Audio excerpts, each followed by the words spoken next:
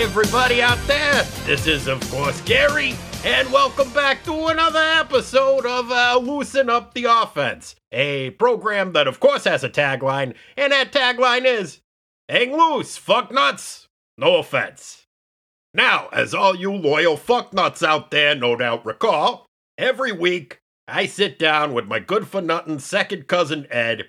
We split a mason jar full of horse tranquilizers and V8, and we talk about a comic book.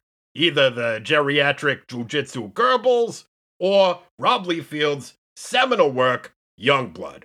We've been doing this for 712 episodes so far, and that's the way they've all gone. And now this episode, we're doing something a little bit different. But before we get into that, of course, welcome to the show, my good-for-nothing second cousin, Ed. Eddie, how you doing? Hey, man. I'm doing fine. Yeah, it's good to hear, good to hear.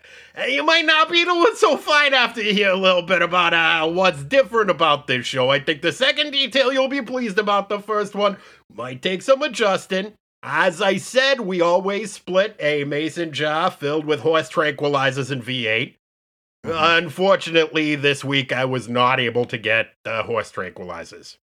My connection for the horse tranquilizers, Mr. Kloppy, he's a horse, he's got a prescription for him. Right. He found Christ, and now he's off lecturing middle schools about the importance of helmet safety. Yeah. So, on the one hand, I wish him the best of luck with his on his personal journey. On the other hand, if Mr. Kloppy doesn't maybe have his personal journey swing by over this direction, so that, he could pay me that $500 he owe me, maybe me, him, and the Lord are all going to have a little personal journey down to the glue factory, if you know what I mean. Oof. So, I'm sorry, Ed. I did, of course, still put a mason jar into the pneumatic tube that leads over to your house. For those of you who are new to the program, I don't know why you'd be tuning in for this one. You may not realize Ed, of course, lives in an abandoned Washington Mutual. It's got a pneumatic tube, social distancing and whatnot. I normally put the horse tranquilizers in a mason jar, feed it through the pneumatic tube. This week, it's a little something different in the mason jar. Why don't you take a sip and tell me what you think? All right.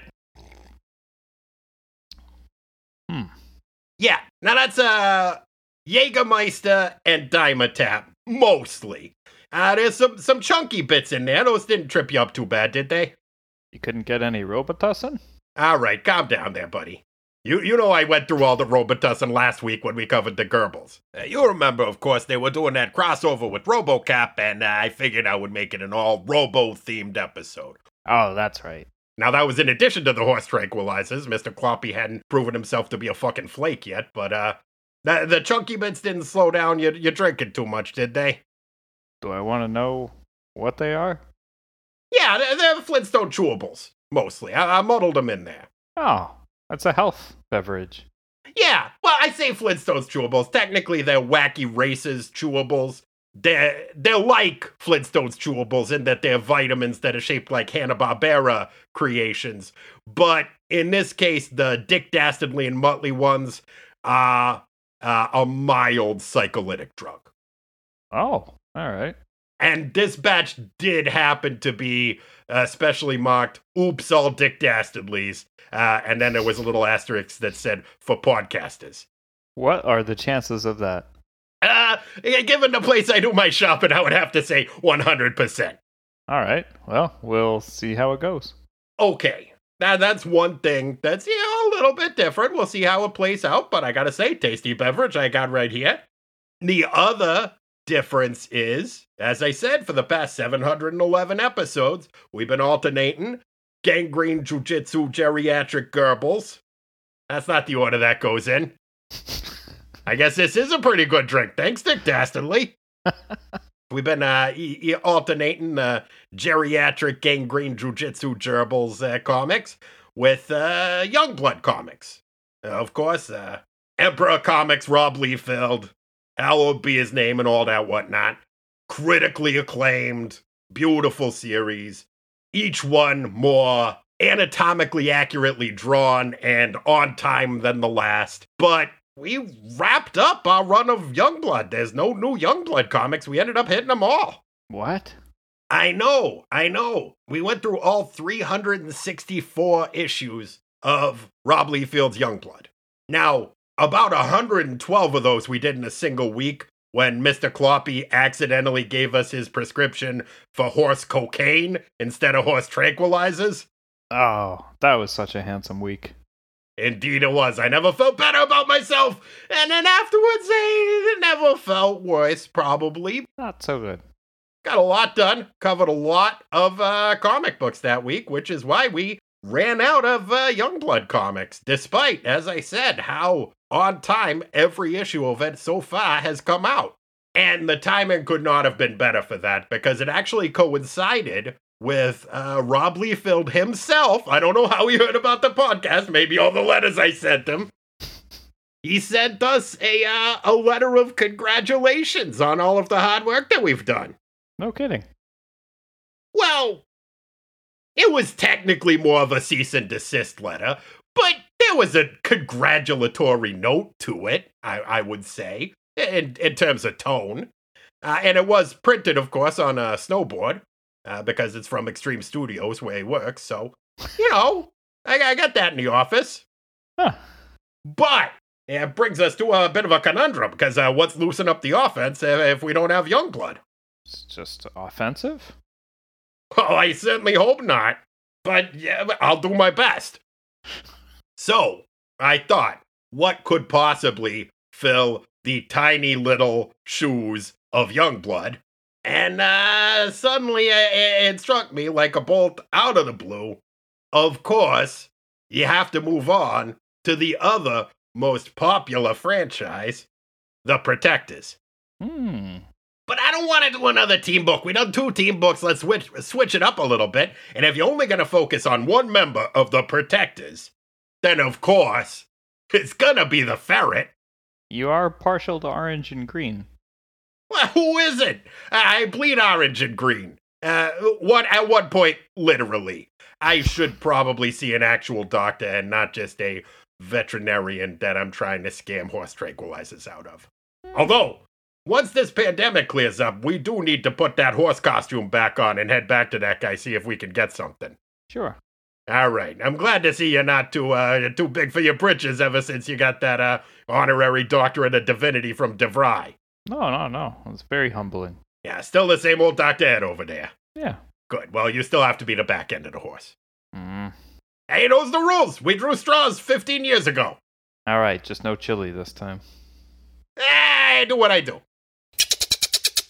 So, Dr. Ed, we all know the Ferret. One of the most popular creations in the history of comic books. What's your personal history with the Ferret? Did you first get into the cartoons, the movies, the old radio show, the action figure play sets? What was your introduction to the Ferret? I have to be honest. I actually somehow missed the cultural phenomenon that was a Ferret until I was seeing what were the top Steam downloads for games. What? And the Ferret game was the top one. So I downloaded that, and from there on, it was just all ferrets. What? That was your first encounter with the Ferret? How did you miss all the movies and the cartoons? Yeah, I don't know. I just been here hunkered down in the bank, playing some games, and... Yeah, but what about the 30 years before that? Yeah, I don't know. I guess I was just so focused on the Triples and Youngblood that I didn't make room for a lot of other media. Oh my god, my mind's friggin' blown right now. Okay, look, I was first introduced to the Ferret by my grandfather, possibly our grandfather. I'm never entirely sure how second cousins work, who grew up watching the old Buster Crab movie serials of the Ferret. Now, the Ferret that I was gonna say you and I know, but I feel like I don't know you at all anymore, Ed. That's hurtful. Well, really? I'm sorry. I don't mean to be hurtful, but to me it's hurtful that you could have... Look, I'm sorry. I know you like to hunker down in your abandoned bank. You moved in there because during the full moons, you went through that period where you were afraid you were werewolfing out. You wanted to lock yourself in a bank vault. I understand all that. It's just, it's coming as a pretty big shock. I mean, what, you never seen the Macy Day Thanksgiving Parade? The what? The Macy Day Thanksgiving Parade. It happens every year on Macy Day. They got the big balloon and a ferret coming out over the people going, ah! Yeah, I'm imagining the screaming in my mind because balloons don't talk. I'm not much of a crowds person. All right, that lycanthropy that you don't actually suffer from, I'm sorry, has kept you away from some wonderful things. But I gotta say, first and foremost amongst that is exposure to the ferret. Because, man, you have been missing out. Yeah, you read the comic in preparation for today, right? Oh, I did. All right, well, now you see what you've been missing out on. I can start filling you in on some of his back catalog later. That sounds delightful. All right. Well, let me give, I guess, both you and the listeners, if there's anybody out there who, like you, is unfamiliar with this character. I'm having difficulty imagining such a thing, but all right, here we go.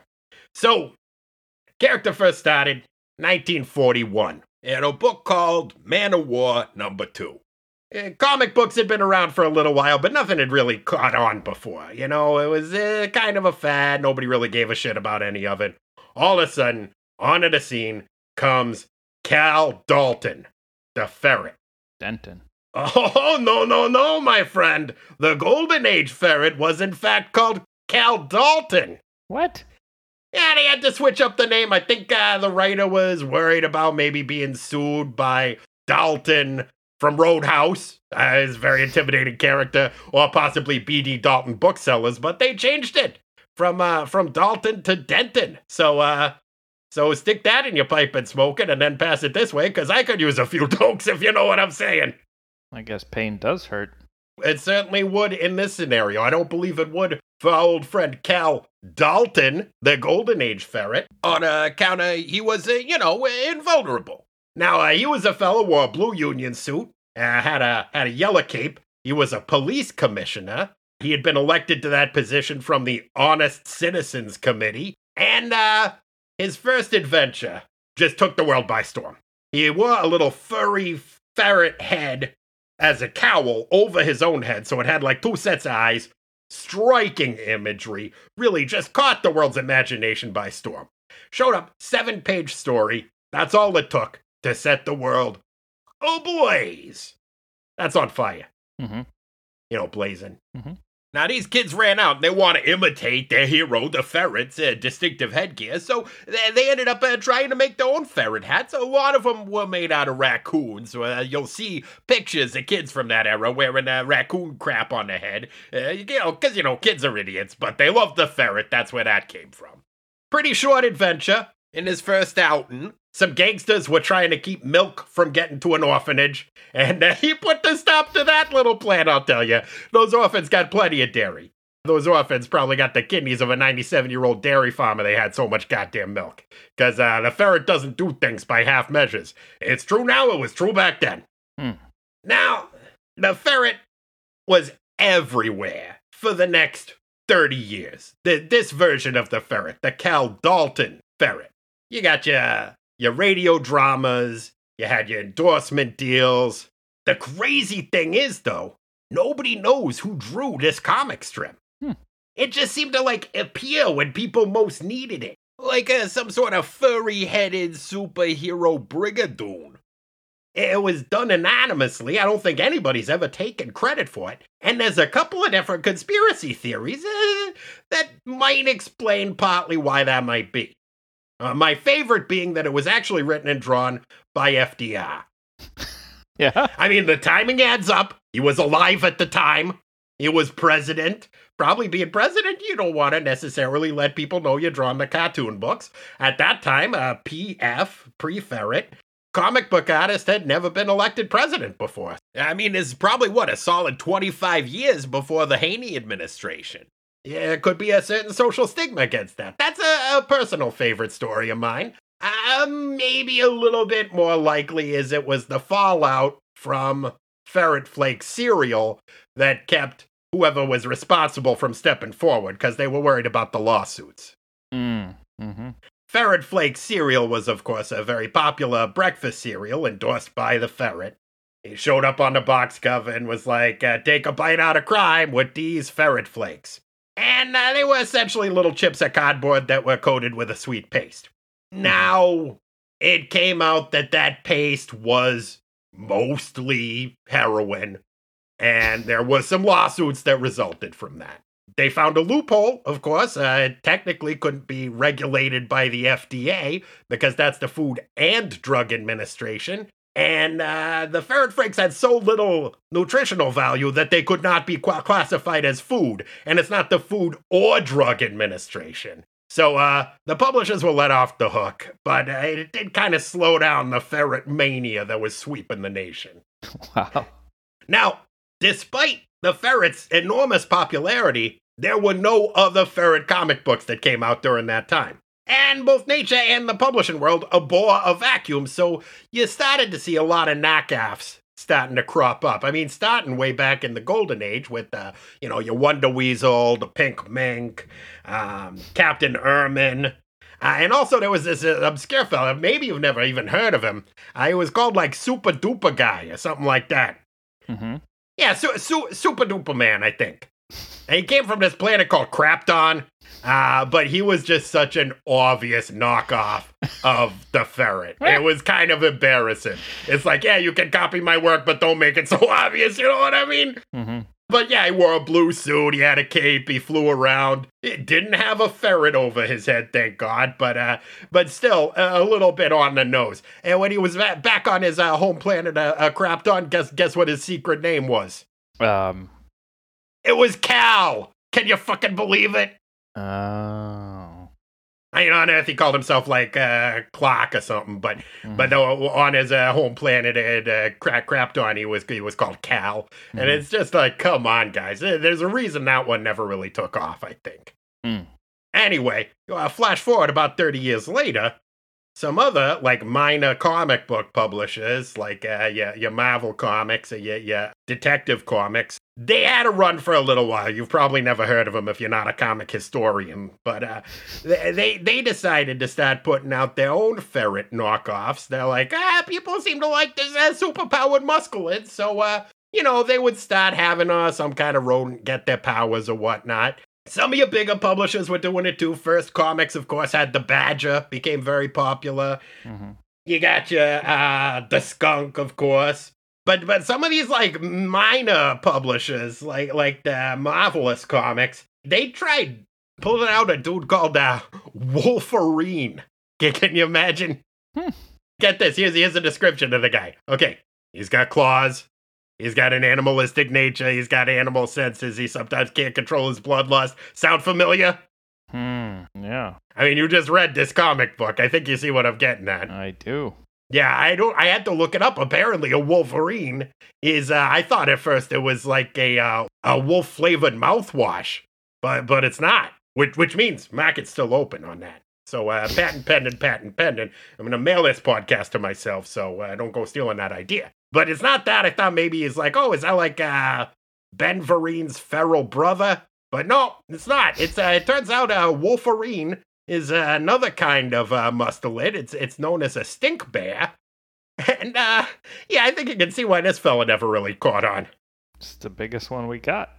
Right. I don't know what that's in reference to. Muscelids. Oh, I forget about you and your animal fun facts. So you had heard of this Wolverine business. Yeah, largest mustelid around. Okay, well, good for you with your animal fun facts. Thanks for coming through there, Eddie. Can't believe you haven't heard of a ferret before, but I'm sorry, that one's going to take me a minute. I told you I heard of him just through the video game franchise that came out after all the older stuff. Well, yeah, but not until like last year, right? Right. So until 12 months ago, you knew that a Wolverine was not a delicious canine pasta, but you had never heard of the most famous superhero in the universe. Right. Okay. Anyway, flash forward, year's 1993. You get brilliant genius. You know him, I know him. R.A. Jones takes over Malibu, starts writing this comic book, The Ferret. Ferret doesn't first show up in his own solo title. First, they bring back a whole bunch of different heroes who first showed up in the 40s. A group called the Protectors. You've heard of them, right? You've seen the movies and whatnot. Oh, yeah. Who hasn't? Sure, sure. So I gotta ask you, like, between like Man-O-War, Amazing Man, Airman, Arrow, Mighty Man, Masked Marvel, who's your favorite? I think just based on the name, I gotta go with Mighty Man. Yeah, he's pretty mighty. Pretty mighty. Yeah, he's not so bad. But they threw the ferret on this team book, too.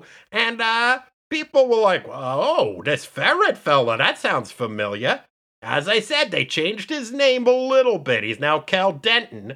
He's not a police commissioner anymore. Not by any stretch of the imagination. I gotta say, this fella's got a bad attitude. Mm. And that's part of what I think people gravitate to him. He's also got just a tremendous mane of, like, beautiful blonde hair. He's a rock and roll star. He likes to murder people. He's the ferret. No. He can't. He would like to murder people, but he never does, right? What are you, a fucking cop? I'm just saying. Oh, it's my catchphrase. Everybody loves it.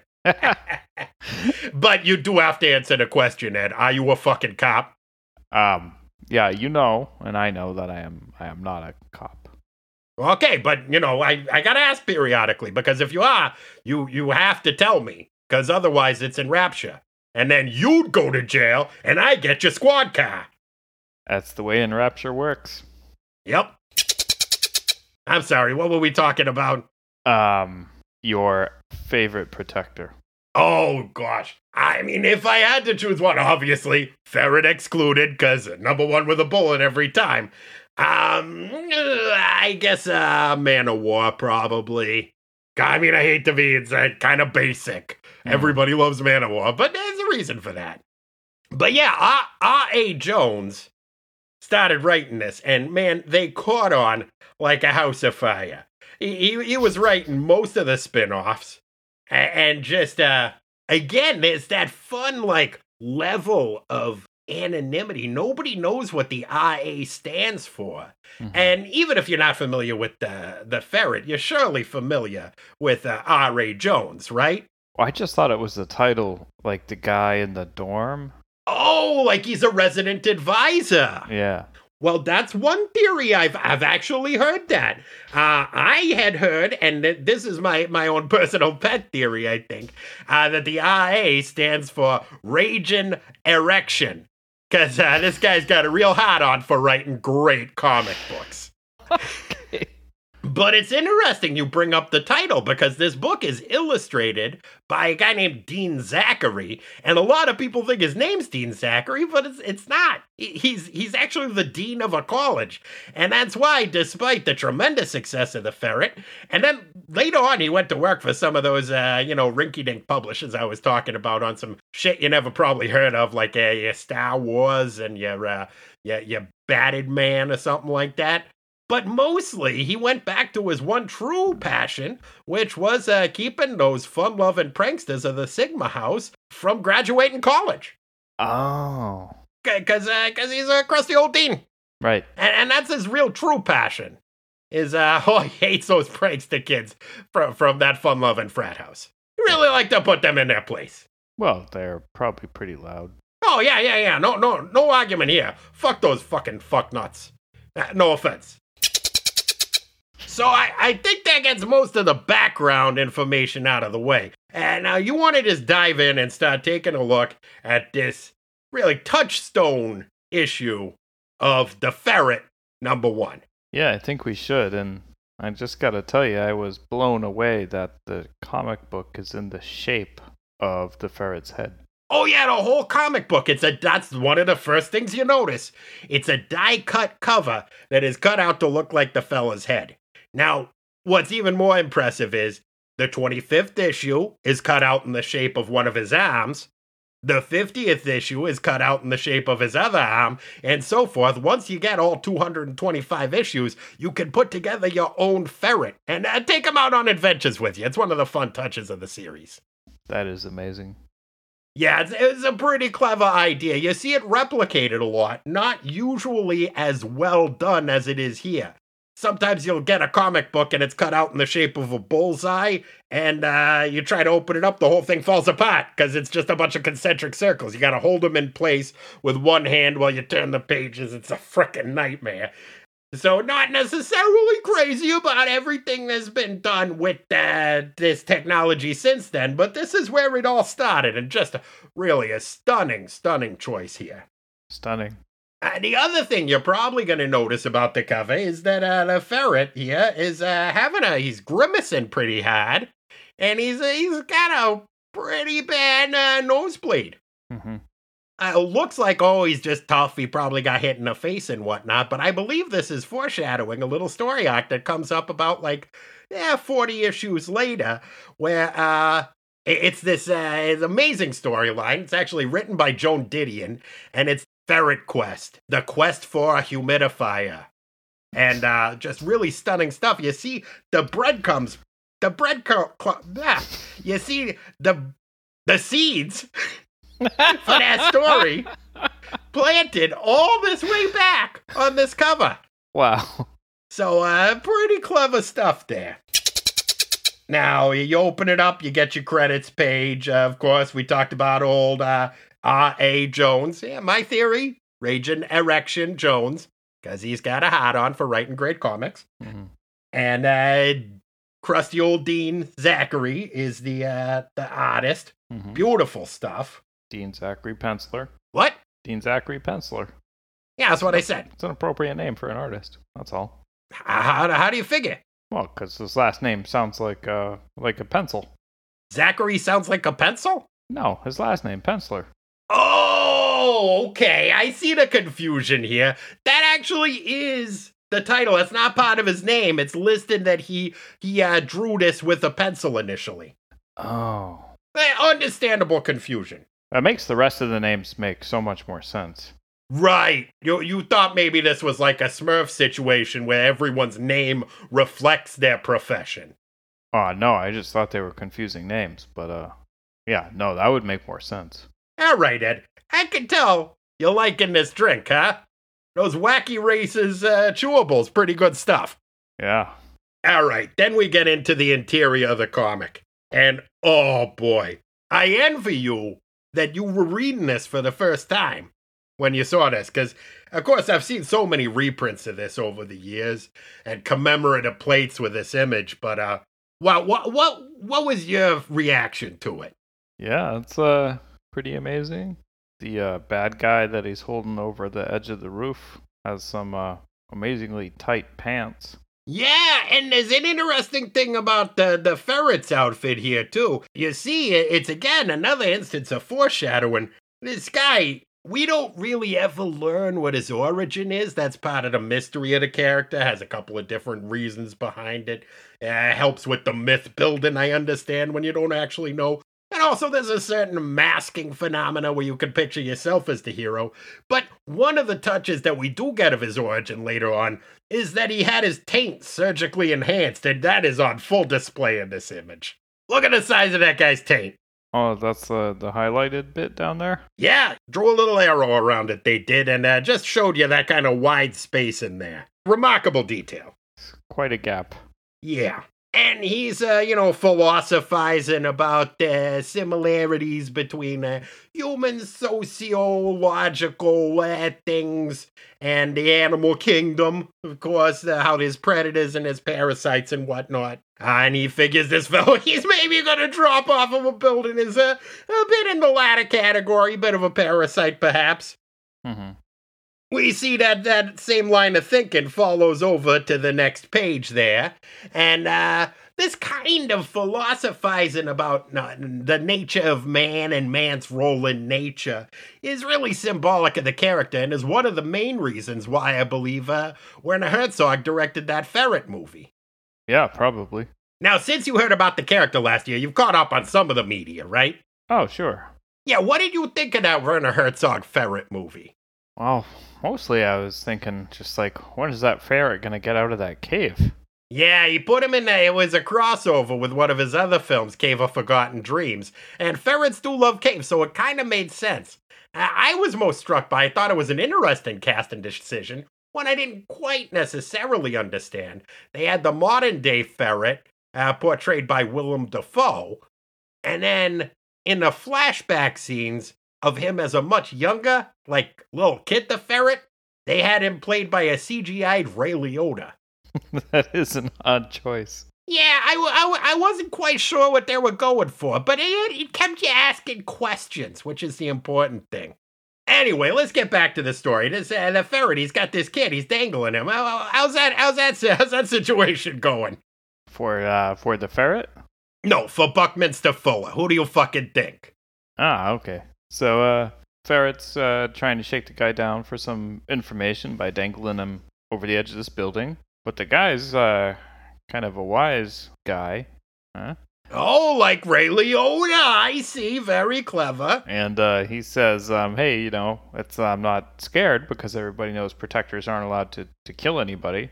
And the ferret's like, well, I don't like this jerk at all. And he says, I know it's not going to kill you, but you're going to get hurt real bad if I drop you. So better tell me what I need to know. Spoiler alert, and the ferret does drop him off the building because what he wants to know is, where's your pals? I'm going to go beat them up too. And then the pals show up and they got guns, and ferret doesn't care for guns. He doesn't need them. He's got sharpened claws for hands. Mm-hmm. So, yeah, he drops that fella, I'm going to say probably about 9 stories into this, like, dumpster the size of a shoebox, and he listens and he's like, hey, he sounds like he's not dead. So I guess I circumvented that no murder rule that I disapprove of so much. Then he starts mixing it up with these 2 Nimrods who are pointing their guns at him, and doesn't go so good for those fellas, I was hazard to say. No, not at all. He beats him up. He beats him up real good. It's a quirk with the ferret. He's super violent, but he hates guns. Mostly. Mm-hmm. There were a couple issues where he did have the ferret gun, but I don't know how much that counts, seeing as that was just where he hot glued a bunch of knives to a giant gun and would slash people with it, knives and claws. And some little cedar chips, but I think that was mostly just for aesthetics. Yeah, it was an innovative approach. I don't think it necessarily worked out that well, but they're trying different stuff. So, he beats up the fellas and then keeps on moving. What would you say happens next? Well, he smokes a cigarette to celebrate his victory. He sure does. And it looks like he's just kind of lighting it with his fist, which traditionally isn't one of his superpowers. He can't normally do pyrokinetics, but his power set does fluctuate a bit, so possibly that's what's up there. I was wondering about that. So, yeah, he alludes to that he's going to call him an ambulance, so he's not a terrible person. What do you think the odds are that after he just eviscerates the guy and pulls out his guts, he's just like, you're an ambulance? Good one. It's a pretty good joke. He's a funny fella. I wouldn't put it past him. So the next scene, a hospital-type building that's shrouded in mystery, where we find a darkened ward with a mysterious character in bed hooked up to a bunch of machines and a real dill hole of a guy who works there talking to a lady that works there. Oh, you ain't kidding. This is Dr. Slick, as he's called at this point. Of course, we learn a great deal more about that character later on. But he's so busy hitting on the nest, he doesn't care about his patients, not even a little bit. Nope. As a result of that, we find out that the IV bag has run completely dry, but it's green and yellow and kind of slimy and shiny looking, which a little bit of foreshadowing, Yeah, and also, okay, there's a little bit of other foreshadowing here, which you'll be excused for missing, but one of Dr. Slick's lines here is he says, a big ugly goof hasn't so much as blinked. And later on, some interesting things happen. This character looks like he doesn't maybe pull through this issue, but of course we know he comes back later, or I do, because I've been haven't had my head crammed up my ass in a fucking bunker for the past 100 years. Hey, yeah, I'm sorry. Hey. I'm sorry. Hey. I'm a little tense right now. Sorry. Easy. Why don't you have another sip of that Flintstones beverage there? Yeah, right. Perhaps I shall. I could use a couple more chewables, I gotta say. And to be fair, it's Wacky Races, not Flintstones. They're very specific with their branding. That's what I said. So I'm familiar with this character. He ends up becoming a character later on called Dr. Feelgood, who they renamed because they got sued, but initially he was called Doc Goofy. And there's a few bits of foreshadowing there. First, he calls that guy a big ugly goof, if you know what I mean.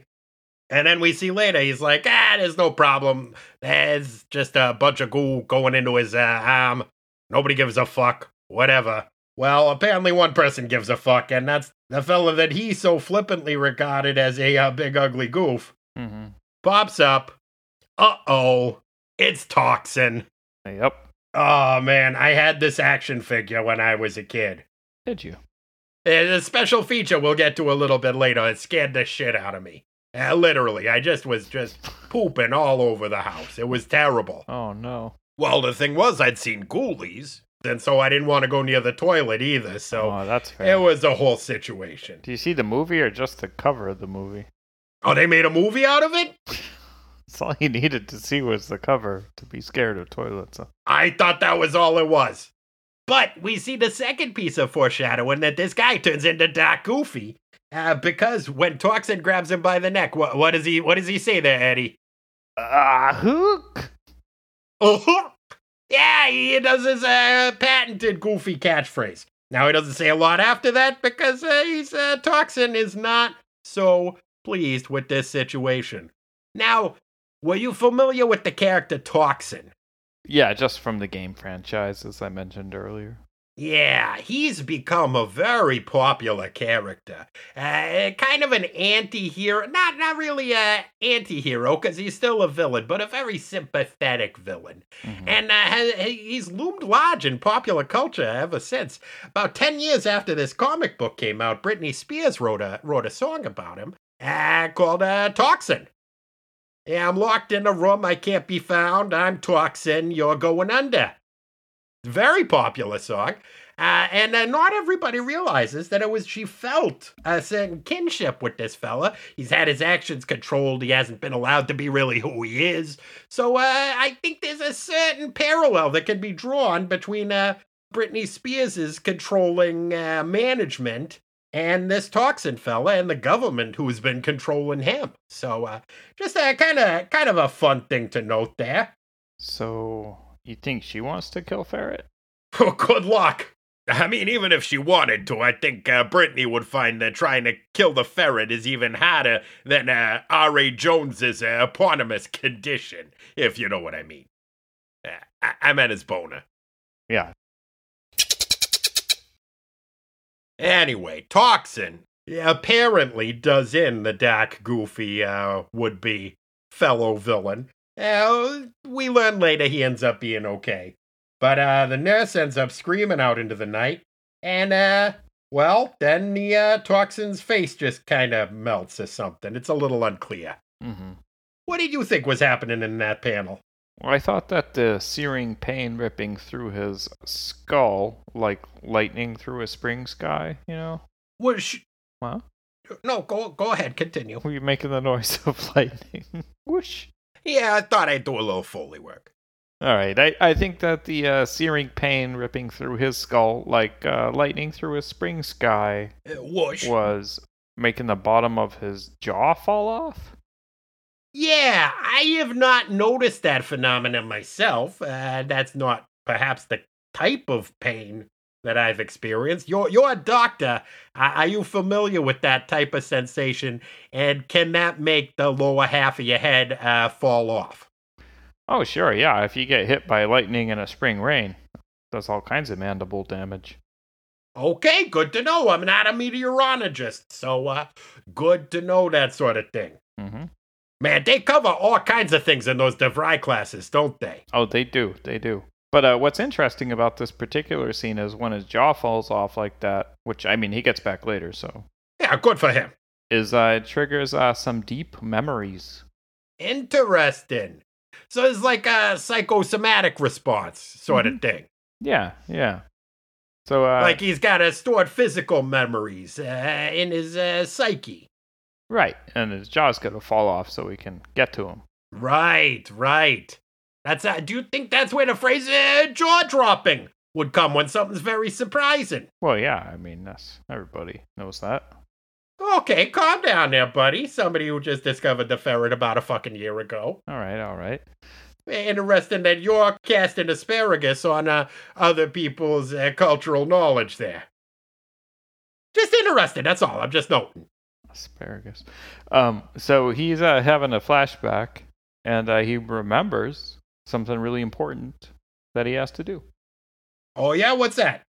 Shadowy figure. Maybe you know who he is with your deep knowledge of the Ferret franchise. But Well, I don't want to have too many spoilers. As I said, I'm sorry, I'm just surprised by this. It kind of blindsided me. But in a way, I envy you that you get to experience all this for the first time. I don't want to have too many spoilers for you.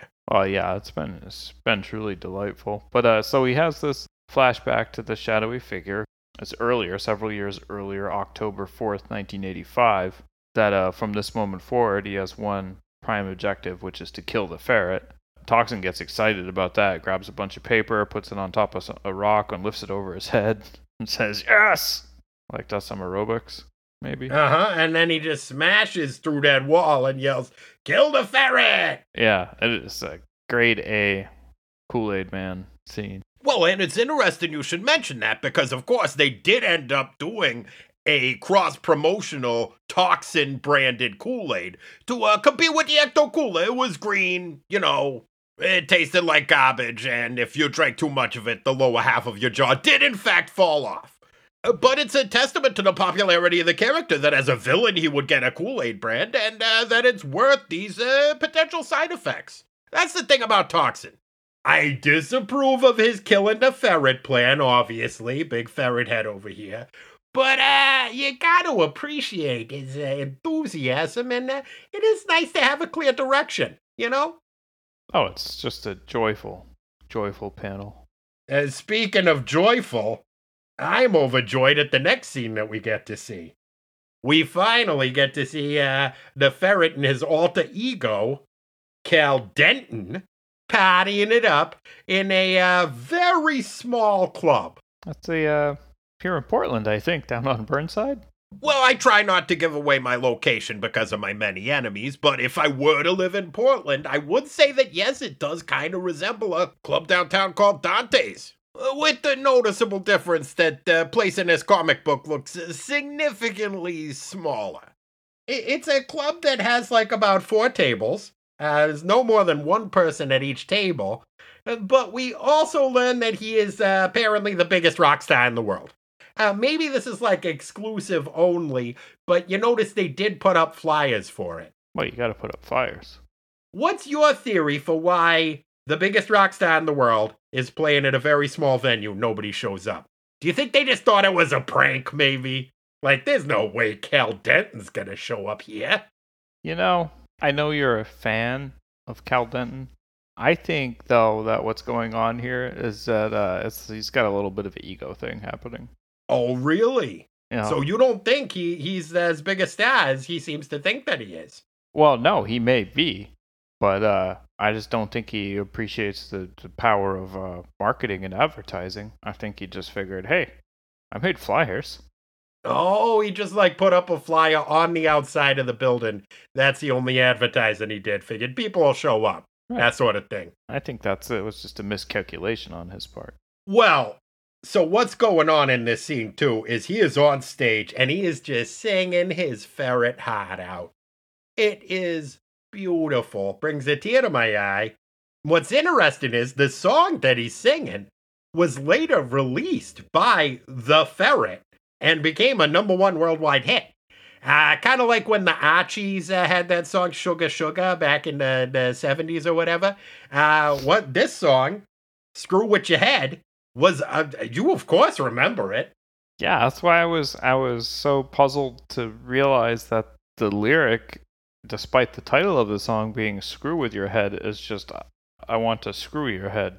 Yeah, that's one of the ways it little plays with your expectations, with the lyricism here. I mean, now, you know me, next to Jim Morrison, my favorite artist of all time is whoever sang for the Ferret. I would think it was Jim Morrison if he was alive. It's like he came back to life just to sing this song and record it. Nobody knows who it was. I have my own theory. I think it was Franklin Delano Roosevelt. The same person that authored the original. I think he was cryogenically frozen. That's how he gets inside this fella's head. And then they thought him out and were like, hey, FDR, Gary, we got a polio vaccine now. Gary. Occam's razor. Morrison died way closer to the time of that song than FDR. So it's much more likely that it's actually Jim Morrison. Think that FDR is actually Jim Morrison? Well, take your pick, but I'm just saying it's a possibility. Well, regardless, it's a hell of a song. I know that you love this song. It's on every mixtape that you've ever made. It's credited to just Cal Denton. So perhaps that played into you not realizing that the ferret was a comical book character. But, Ed, I hate to put you on the spot. You know that's like my least favorite thing in the world to do. But you have such a beautiful singing voice. Eddie, can you just sing that song for me, just for a second, for our listeners? I know they'd love to hear it. You studied opera for 7 years at the conservatory. Just, give us a little taste. All right. Yeah, I'm just gonna give you a couple lines though, because I don't think we got time to go through the whole thing. It's got so much. Oh, that's beautiful. I would feel so blessed by that, Eddie. Lyrical content. So, all right, everybody, this is it. So get your pocket recorders ready to make your ringtones out of this. Welcome to my inner gloom. Electric visions fill the room. Pay no mind to what I said. I only want to screw your head. I'm sorry, Eddie. I got something in my eye there. That's all right. It's all right. That was beautiful. Oh, it was like the ferret was in my ear hole singing at me. It gets you every time, that. Oh my God. Just beautiful. Beautiful. Now, I am not the only person who was moved by that performance, because when he's done singing, Cal goes over, he notices that there's a lady who's looking at him at a nearby table. And he's like, oh, this lady looks nice. I'm going to maybe go have a little chat with her. And he, of course, lights up a cigarette, and they discuss philosophy a little bit. She asks him about being a good role model, and he's like, I don't need to be a role model. That's why kids have parents. And if they're looking up to me, fuck those little fucks. I don't give a fuck. Mm-hmm. More or less. I'm paraphrasing slightly. But the last panel of that is as he's lighting a cigarette, he's just grinning at this lady and saying, any kid who's stupid enough to choose me as a role model probably deserves to be cleaned out of the gene pool. And when he says that, there's a panel that really illustrates why they cast Dennis Leary in the ferret sitcom that was so popular in the early aughts. Because he's just given that Dennis Leary charm right at the camera. That's a good point. I never put that together before somehow. Now, what did you think of that sitcom? It was, what was it called again, Ed? The Ferret Scent Sack? Oh, yeah, that's right. Oh, it was weird that they made him kind of a wacky neighbor type. I mean, he would still eviscerate people with his claws, but mostly there was a lot of puns about him, spraying people with a scent sack. He's just rubbing his hindquarters on everything, you know? Oh, but you know what he would still do? Every time he would do it, he would still make his classic catchphrase, "Everybody dies, sweetheart!" Mm-hmm. The crowd went nuts every time. I mean, sometimes he would say it slow, and so instead of just the crowd erupting in wild, spontaneous applause, it would be more of a, aww. Mm-hmm. But still, brought down the house in some way or another every time. And it's interesting, we get to see him use that line conversationally here. And I think this was its genesis. Oh, most assuredly so. Now, I, of course, have my catchphrase, what are you, a fucking cop? And as we've discussed, the ferret's catchphrase is, everybody dies, sweetheart! What would you say your catchphrase is, Eddie? Oh, gosh. I think my catchphrase would probably be safety first. Oh, that's true. You do love safety. That's why you're always locking yourself up in that vault to prevent yourself from turning into a werewolf. Hey, safety is free. Let's all use it. Oh, there we go. All right, I can see that in a t-shirt. Right under a picture of you chained up in your vault. Mm-hmm. Not bad. Thank you. Well, one person who doesn't always put safety first, I gotta say, is the ferret. And that's part of what he's talking about with this lady. She introduces herself. Her name is Catherine Blue, but folks call her Midnight. And this is, of course, the reintroduction. She was a Golden Age character named Lady Blue, but now she's rebranded as Midnight Blue. She's a butt-whooping superhero, and this is her first introduction, so keep an eye out for her to come back over and over again. But this is where she first shows up. She's got some sexual chemistry with the ferret. Her character in the sitcom, of course, was played by Rhea Perlman. Very, very interesting casting choice, and I gotta say, Rhea knocked it out of the park. Mm-hmm. But they went with a kind of different direction visually for the character here, and I'm not mad at either of them. But here's where things start to come to a head a little bit. Because as they're having their conversation outside of the club, we're starting to see a familiar face, I think it's safe to say. Old pal Toxin. So, Toxin shows up, and, he's a bad guy on a mission. He sees the Cal Denton poster, the one. Right, you're surmising that is the only poster in town, which makes a lot of sense, because there's no other reason why that place would not just be packed full of hipsters. Mm-hmm. And he's confused. He kind of scratches his head. He's like, doesn't understand date. The date time format on it is confusing to him. But he remembers someone telling him, hey, if you find Cal Denton, you find the ferret. Right. And then he just loses his shit. And there's a beautiful panel in which you just see his fists out in front of him as he's charging towards the door of the Inferno. And some stuff is about to happen. Oh boy, it sure is. And I just want to say, I gotta say, on a certain regard, his confusion when he sees the poster is sort of reasonable, because it is pretty rare that you will see the year on a flyer. Like, normally, I think they figure you'll see the flyer and assume that it's that year. Well, it's for collectability. Sure. I just think maybe he sees that flyer and he's scratching his head saying, like, I guess they don't pay by the digit. Because it's a bit of a ripoff if they're paying for the 1993 on there. Mm. I would be a little bit confused by that. Mm-hmm. Now, you're the musician in the group. We all just heard your beautiful singing voice. Thank now, you. when you were having flyers for your old band, what was that band called again? That was Ed and the Mechanics. Oh, yeah, that's right. You won that band from Mike in that poker game. I remember that now. He asked if you'd take Genesis instead, and you told him to take a hike, buddy. Mm-hmm. Yeah, when you were playing with the Mechanics, Ed, and you would have a flyer up there, would it normally have the year on there? Oh, no, just month and day. Yeah, it seems like that's the more economical choice. Oh, yeah. And so you could probably understand Toxin's confusion there, too. Oh, sure. Were you guys ever tempted to write a song from the perspective of a supervillain? Like maybe a Samurai Sam song or something like that? Well, sure. I mean, I think everybody has been. Haven't you? Well, I got no musical acumen there.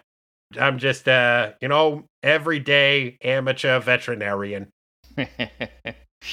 You're just in it for the horse pills. Well, sure. Yeah, I mean, what are you, a fucking cop? Hey! There it is. Seriously, though, Eddie. Still not a cop. Okay, thanks. Gotta say it. So then we flip to the next page, and looks like Blue and Cal are arm wrestling, which, probably a better match than Cal would have been expecting, because I don't believe he knew that Midnight was a superhero at this point. I thought they were playing Mercy. Oh, is that what they're doing? You know that game where you try and bend the other person's knuckles and hand back over? Yeah, I think that might just be bullying. I'm not sure if that's an actual game. Oh. Either way, it does look like maybe that's what they're playing. I thought they were arm wrestling. Either way, I guess something in their relationship turned acrimonious in a way that they were perhaps not anticipating. But they are interrupted by the arrival of Toxin, just bursting through the wall and demanding that he be told where the ferret is. And Cal, ferret of action that he is, jumps up. Great panel.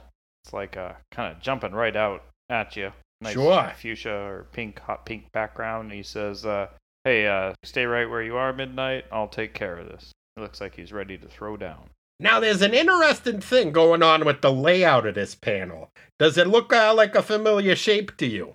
It looks like a trading card. Okay, so that would be one vote for a rectangle. Yeah. See, to me, it's shaped like a giant lowercase I, the whole page. And specifically, it looks like it's shaped like the logo for Image Comics, who you'll remember was publishing Youngblood at the time. Yeah. Well, Malibu Comics, who was publishing The Ferret, had kind of a sweetheart deal. They were doing the distribution for Image. So to me, this whole page is like saying, hey, Youngblood, you want to have a team up with The Ferret sometime? And my God, can you imagine? Wow, it's amazing that they didn't catch that. Well, I mean, maybe they saw the invitation, maybe they didn't. I wouldn't be surprised to learn that old Region Erection Jones got his own snowboard from Extreme Studios, saying, yeah, let's get this thing done. But maybe things just didn't work out for whatever reason. Yeah, it's a complicated business. Yeah, but just imagine what could have been. I mean, are there any sadder words in the English language than what could have been? I mean, maybe that thing about the baby shoes where nobody's wearing a baby shoe because I guess your baby doesn't like shoes. I don't know, I guess having a hippie for a baby's pretty sad. I never really understood that one. Anyway, moving along. Next couple of pages are just a big old knockdown, drag-out fight with the Ferret and Toxin. Toxin doesn't know what's going on. Ferret doesn't know what's going on with Toxin. I don't believe that Toxin even knows that Cal is the Ferret. He just thinks he knows where the Ferret is. Maybe he thought that the Ferret was still Cal Dalton, not Cal Denton, so that was the source of the confusion there. But Midnight Blue gets up in the mix. Uh-oh, doesn't go so good for her. Nope, she's in deep trouble. Well, especially she left her weapons out in the van. Mm-hmm. Oh, no. Nice to know she's got a van, though. Oh, sure. That's a lot of weapons you can fit in a van. Yeah, she could have had several of those giant guns that the Ferret could tape knives and claws to. Mm-hmm. But she gets knocked out, and Ferret makes sure that she's okay. But then he's like, oh, yeah? I'm going to put my costume on. And then calls Toxin Captain Ugly. Ouch! Captain Ugly's actually a different villain. He's not the main villain that Ferret and the Protectors run up against, though. That fellow was a guy called Mr. Monday. He was another Golden Age villain that got resuscitated alongside the Protectors, which did, of course, lead to the big crossover event of the Millennium, a lot of people would call it, the Garfield the Ferret crossover.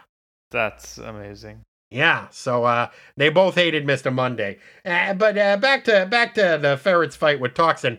He changes his clothes awfully quickly. Yeah, not quick enough to stop Midnight Blue from getting KO'd, but so I think that was kind of a bad move. Yeah, one would say. It's easy to Midnight Ferret back these things, though. It's like a Monday morning quarterback, but, he usually fights at about 11 p.m., so relitigating one of his fights with the benefit of hindsight, it would be a Midnight Ferret back. Okay. It's a very common expression. I'm surprised you haven't heard it, but today's a day for surprises, I suppose, eh? I guess it is. We're all learning so much. But, yeah, he calls him Captain Ugly, erroneously, I guess. Says, hey, we gotta take this outside. True gentleman. And he is. Smashes him through a window. Uh-oh. I really gotta say, I'm not a big fan of what happens next. Fella, he's driving down the street. He's got a nice little mustache on this guy. He looks as though he's about to take a big chop out of his steering wheel. And then he's like, oh, no time to eat my steering wheel now. I gotta steer it to avoid smacking into these jib-jabs. And smacks right into a fire hydrant. Yep. And that's the part you're not a fan of. Well, no, good on him for not running people over. But it's a shame that we run into this a lot. Not so much in the gerbils. They're fine with the property destruction, but it's just a very unsafe thing to do, to tackle somebody through a window into the street and roll around in the street fighting. I suppose that's true. It does go counter to your philosophy of safety first and last and all that. Yeah. Mind you, if they hadn't done that, we would never have learned that a fire hydrant makes the noise crangoosh, which I was certainly edified to discover. Yeah, I did not know that. It's an interesting sound. That's a beautifully rendered panel, too. Man, is that fire hydrant full of water. Oh, man, the artwork in this issue, just, chef kiss. Just, if I was a chef, I would be making out with that picture, which is a good thing I'm not a chef, I guess, because I wouldn't want to get this issue soggy. Very expensive comic book. Oh, very valuable. Of course, it's a collectible item. You get your reintroduction of Toxin, inspiration for that beautiful Britney Spears song, and you get the initial lyrics to Screwing With Your Head and whatnot. Mm-hmm. So many precious memories just encapsulated in this. It's like a scrapbooking project come to life, but really it captures rather than just an image of you taking your dog kite fishing. That's where you and your dog hang off of a kite and go fishing, of course. Very popular activity. A lot of people love it all the day. Instead of just capturing one of those moments, it really is capturing an entire zeitgeist of a generation. Yeah, well put. Well, yeah, thank you. You're welcome. The mustache guy, yeah, you say he crashes into the hydrant. Toxin and Ferret keep fighting. Sure, the Ferret says something, now I have to fight him with my brain as well as my fist, which made me very excited because I thought maybe this would be the inspiration for an action figure I had as a kid, where the Ferret, the top of his head would shoot off and you could fire his brain out at people. Now, that's not what happens here, unfortunately. But that was a fun toy. You're always missing the brain, and they didn't sell replacement brains easily. Yeah, no, I don't recall them selling any replacement parts for any action figures that had the bits that shot off. Well, especially not this one, because some kid choked on the brain, and oopsie doozy. Guess we can't have no more fun toys. Sheesh, call the Ferret, Oh yeah, he would be telling them. He'd read them the riot act on that one. I would. Ah, boy. Anyway, so the Ferret sticks his elbow in a fire hydrant. Sure, like you do. Which makes a swoof, which throws Venom. Wait a minute, what the fuck is a Venom? That'd be a ridiculous name for a comic book villain. Which throws a Toxin out of the picture for a minute. Yeah, Toxin hates that. And not like in a melty kind of a way. It seemed as though water might be his weakness or something, but nah, he's just, I guess, not crazy about being damp. They have a big old smack 'em up punch time with a lot of sound effects and shit like that going down. The whole to-do. Yep. And ultimately, looks like the Ferret's getting the upper hand. Yep. Smashes Toxin into another car, which I don't like, but he does. Good for him. Chowalks him in the jaw. Pretty good. Sure, you see a lot of blood flying every which way. Gives him a yah, which is a knee. Yep, of course. We all know that's the noise that a knee makes. I don't know about you, but I was terrified the first time I heard the Busta Rhymes song, Woo-Ha, because, at the beginning there's all of those yahs. I thought, oh crap, I've earned the enmity of Busta Rhymes. What's he gonna do at me? But he was not. It was an unrelated beef that we had nothing to do with knee strikes. Anyways, Toxin looks like he's about to blow a spit bubble or something at Ferret, and the Ferret's thinking, oh no, I don't understand what's happening. I gotta say, as a reader, I also don't understand what's happening. But, I guess what's happening is he's got one of them alien tongues where there's a little fella on top of it or something, and he stabs it out like a spear, and punches the Ferret through the chest with his pointy tongue bit. Yeah, it looks very uncomfortable. Yeah, the Ferret's all confused. He's like, what'd you do? And Toxin's like, I killed ya. Okay, bye. And then he starts just wandering off. Hell of a thing. Yeah. The good news is it's to be continued. And boy, will it be. And so this is kind of starting a new chapter for our little endeavor. we're going to be covering the next several hundred issues of The Ferret. And I got to say, I could not be more excited about this. How are you feeling? This is your first Ferret comic book. Were you just floored by it? Oh yeah, I'm speechless. It's hard to comprehend what it's going to be like to read several hundred more issues of this book. Oh boy, I can't wait till we get the where he teams up with the Golden Age Ferret. The Ferrets of Two Worlds, they get stuck in a habit trail together. They have to rescue Garfield from Mr. Monday. It's a whole thing. The habit trail's made of lasagna. You're gonna fucking love it. Oh. I'm sorry, I shouldn't be spoiling this things for you. I'm just, I'm so excited. I'm so happy. I'm so proud of you for finally reading a Ferret comic there. I appreciate that, Gary. Thank you. Thank you for giving me the opportunity to read this amazing story. Well, I'm happy you could, and you can be kind of a surrogate for the maybe 1 in 2 million people out there who aren't familiar with the source material here. So, really, it's a win-win. But we got a little bit more work to do here. While ago, we had a song commissioned for when we cover the minutia bits. I think the fellow who wrote it, Rick, didn't really understand the work request, but I'm not sending good money after bad, so it's going to stand the way it is.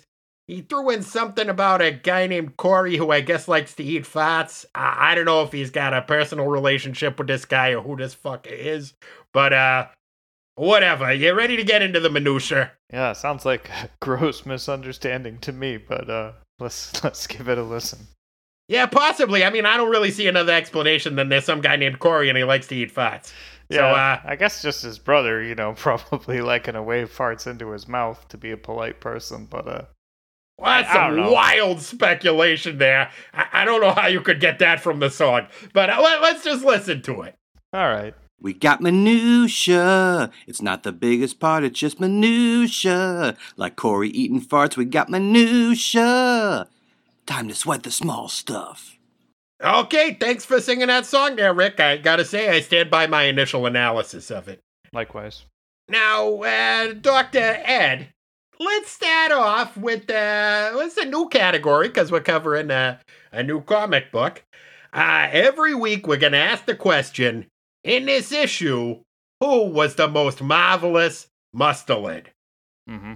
Mustelid, of course, being the genus of animal that the ferret and several other scent sac possessing mammals belong to.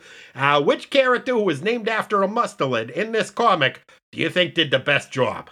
Yeah, I took a look. I was hoping for a stoat. Oh, sure, I'd love to see a stoat. Mm-hmm.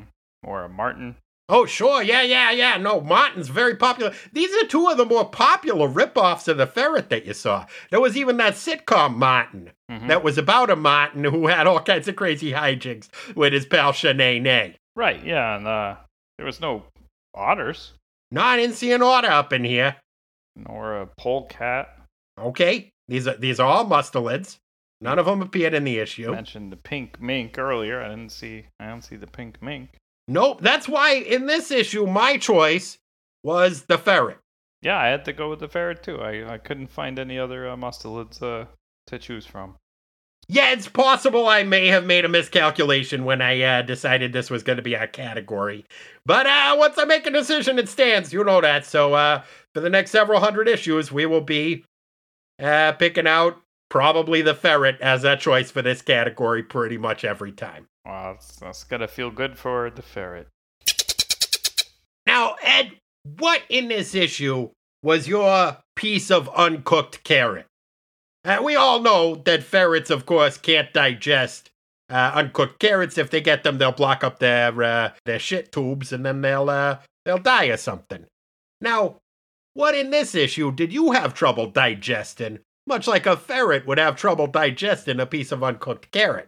Well, we already touched on it a little bit. I wasn't crazy about on page 12 his disguising what he clearly knows is a bad choice, which is that pack of ostensibly Lucky Strikes that he's enjoying. But disguising those bad choices is a self-effacing banter. But, without any acknowledgement of the power dynamics about, kids may look up to rock stars or superheroes.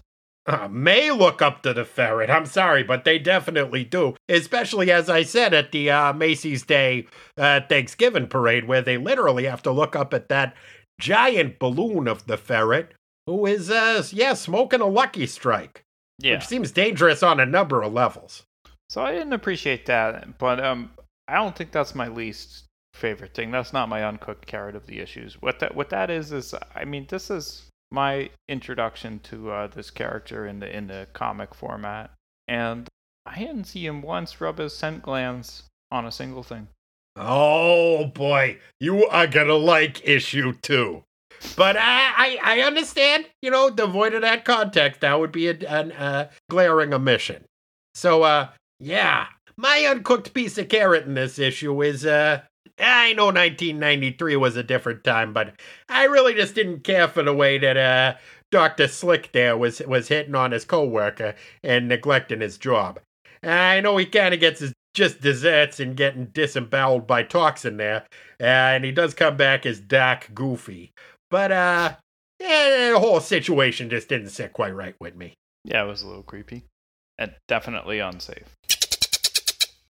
Now, conversely, Ed, we all know that a ferret's favorite thing is running away during a class show and tell and getting trapped in the walls of an elementary school.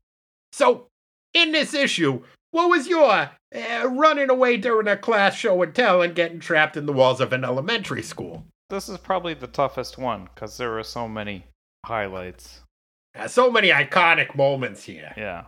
But I gotta say, strangely enough, it's not a scene that involved a ferret, and it was on page 10.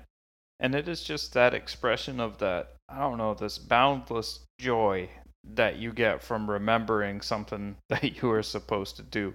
Like learning your true purpose in life, really. And that's when Toxin Kool-Aid Man's through that wall and shouts, "Kill ferret." He just looks pleased as punch. Sure. I think that's one of the reasons why that character has been so popular and enduring over the years, is they injected so much pathos into him that, that's why you're able to have your Toxin miniseries and spin-offs. And you're right, that look of joy on his face. I disapprove of his killing the ferret plan, but I gotta say, he goes about it in style. Indeed. My running away during a class show and tell and getting trapped in the walls of an elementary school in this issue. We touched on it previously, but that whole panel that's just shaped like a lowercase I. It's a whole page of that, and just as floored as I was by how gorgeous this issue is, the possibility of having all of those great Youngblood characters team up with the Protectors, and maybe they could fight Mr. Monday together. I don't know, maybe Garfield's there, maybe he's not, I don't give a fuck. But just the potential there. Yeah, I'm sorry, my heart stopped for a minute.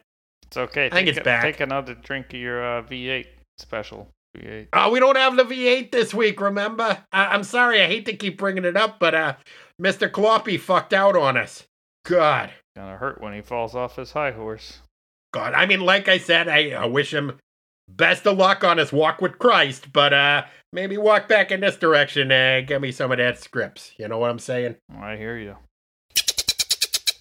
Okay, what was your favorite phrasing in this comic? Well, I think you've already been exposed to my mellifluous tones, and it's what a treat! The biggest treat. But it's the ferret's amazing, evocative, not at all confusing lyrics for his hit song. Okay, if you don't feel like singing them again, I understand. I don't want you to fly too close to the sun and melt your horse tranquilizer wings, but if you could just give us maybe a dramatic reading of those words, because I'd love to hear them again. Yeah, no, I don't want to burn my vocal cords out. Got some shows coming up. So, it's welcome to my inner gloom. Electric visions fill the room. Pay no mind to what I said. I only want to screw your head. Just gorgeous. Really makes you think. It's like Jim Morrison is still with us today. It was, God rest his soul. It was really channeling Morrison there, I feel. Now, my favorite words, I think, probably have something to do with me just remembering that Werner Herzog ferret movie. But the opening narration just reminds me so much, and I always hear it in my head in the Werner Herzog voice, where he's just sharing his philosophizing about man and nature and the interconnectedness, you know. And a ferret, he's got his gorgeous, just blonde mullet just flowing in the breeze. He's pointing his taint out for the whole world to see. It's possibly where he keeps his scent sack. Nobody knows for sure. As I said, his origin's fairly nebulous. But he's just, I hear the narration running in my head the way it was in the movie, and it just fits so perfectly. It's like, half of his felt man is a lot like the animals he shares the planet with. Some are predators, some are prey, some are just parasites. I hate that kind most of all. It's just, you know, I can hear Werner Herzog saying it, and it's just so gorgeous. Sure, yeah. It reminded me a little more of Aguirre, Wrath of God. Oh, yeah! You know, that was with that Klaus Kinski yeah, there? It's got a real Klaus Kinski kind of feel to it. Oh boy, Klaus Kinski make a hell of a ferret. He would have made an amazing ferret. Those eyes. Maybe they can CGI him up into it. You know what I'm saying? I sure hope so. Oh boy, just the possibilities, especially now that Disney owns the MCU, the Malibu Cinematic Universe. You get all of these possibilities coming up at you. And I don't know. I just think there's some exciting thoughts that could happen here. These are exciting thoughts we live in. Now, what was your favorite picture in this comic book? Oh, gosh. You know, despite my strong feelings about safety, the way that the scene on page 19 in which it was rendered, where that scared driver looks like he's going to eat his steering wheel, and then his eyes are also above his head real big, so you can see how scared he is. Oh, boy. And then the car swerving and hitting that fire hydrant, and then the fire hydrant shooting water like almost up into the viewer's face. It's amazing. Boy, I tell you, Dean Zachary is, this may seem sacrilegious, but I believe that he is giving Sir Rob Liefeld, he was knighted a couple of times now, a run for his money. And that picture belongs in a museum. It is really something. My favorite is actually the last panel of the book as the ferret lies dying on the floor, Toxin's walking away from him saying, I killed you. It's the whole thing's done really beautifully, but there's just a lovely bit of foreshadowing where you see the moon has these claw marks that seem to have ripped pieces of it out. And it just reminds me of, I'm sorry, there's a spoiler, but I'm pretty sure you won't remember it. You tend not to remember one episode to the next. If there's a full moon in between them when you're raging out in your bank vault, you sometimes bop your noggin a bit. Not to be telling tales out of school there, Ed. But as the claw marks on the moon are actually foreshadowing of a multi-part crossover that's coming up over 100 issues from now, where the cosmic ferret time travels back to the past and tries to claw the moon to death. And just seeing that level of storytelling, that back in the first issue, you're setting something up that happens in issue 103. Oh my gosh. That's amazing. I feel like we're going to be there in no time at all. Well, we will if Mr. Kloppy mixes up those prescriptions again. Why do you think they prescribe horse cocaine anyway? Well, it's just they probably aren't feeling handsome or talkative enough. Oh, that's true. That's true. Mr. Kloppy's a closed-mouthed fella. Yeah. I don't think I've ever heard him say a single word. Well, there you go. Which is a good goddamn thing, because, snitches get stitches. Mm-hmm. Well, I believe that wraps up today's episode of Loosen Up the Offense. It was a pleasure discussing the ferret with you, Eddie. What you got coming up on the docket for this next week? Well, I'm just staying in the vault, keeping abreast of the lunar cycles, you know. Oh, is it a full moon again this week? Oh, yeah, it's getting there. Now, have you ever actually had any evidence that you might be a werewolf, or is this just another example of Ed being Ed with the better safe than sorry? I mean, so what do you define evidence? You ever had purple urine? It's a well-known evidence of lycanthropy. Oh, gosh, yeah, I just always attributed that to the cocktails, you know? Oh, that's a good point. The one we're drinking today is pretty purple. Yeah. What's the expression though? Purple pea in morning, livestock take warning. Purple pea at night. Oh shit! It's a fucking werewolf. Yeah, that's the old chestnut. Right. Okay. Well, until next time, hang loose, fucknuts. No offense. Hey, everybody dies, sweetheart. Oh, you're getting it. We'll turn you into a ferret head yet. Beautiful.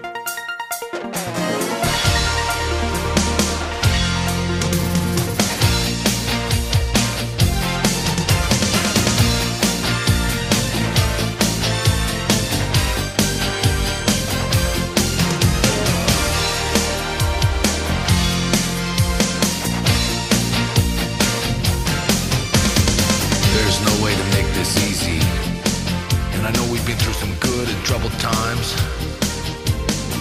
There's never been a right time to say goodbye.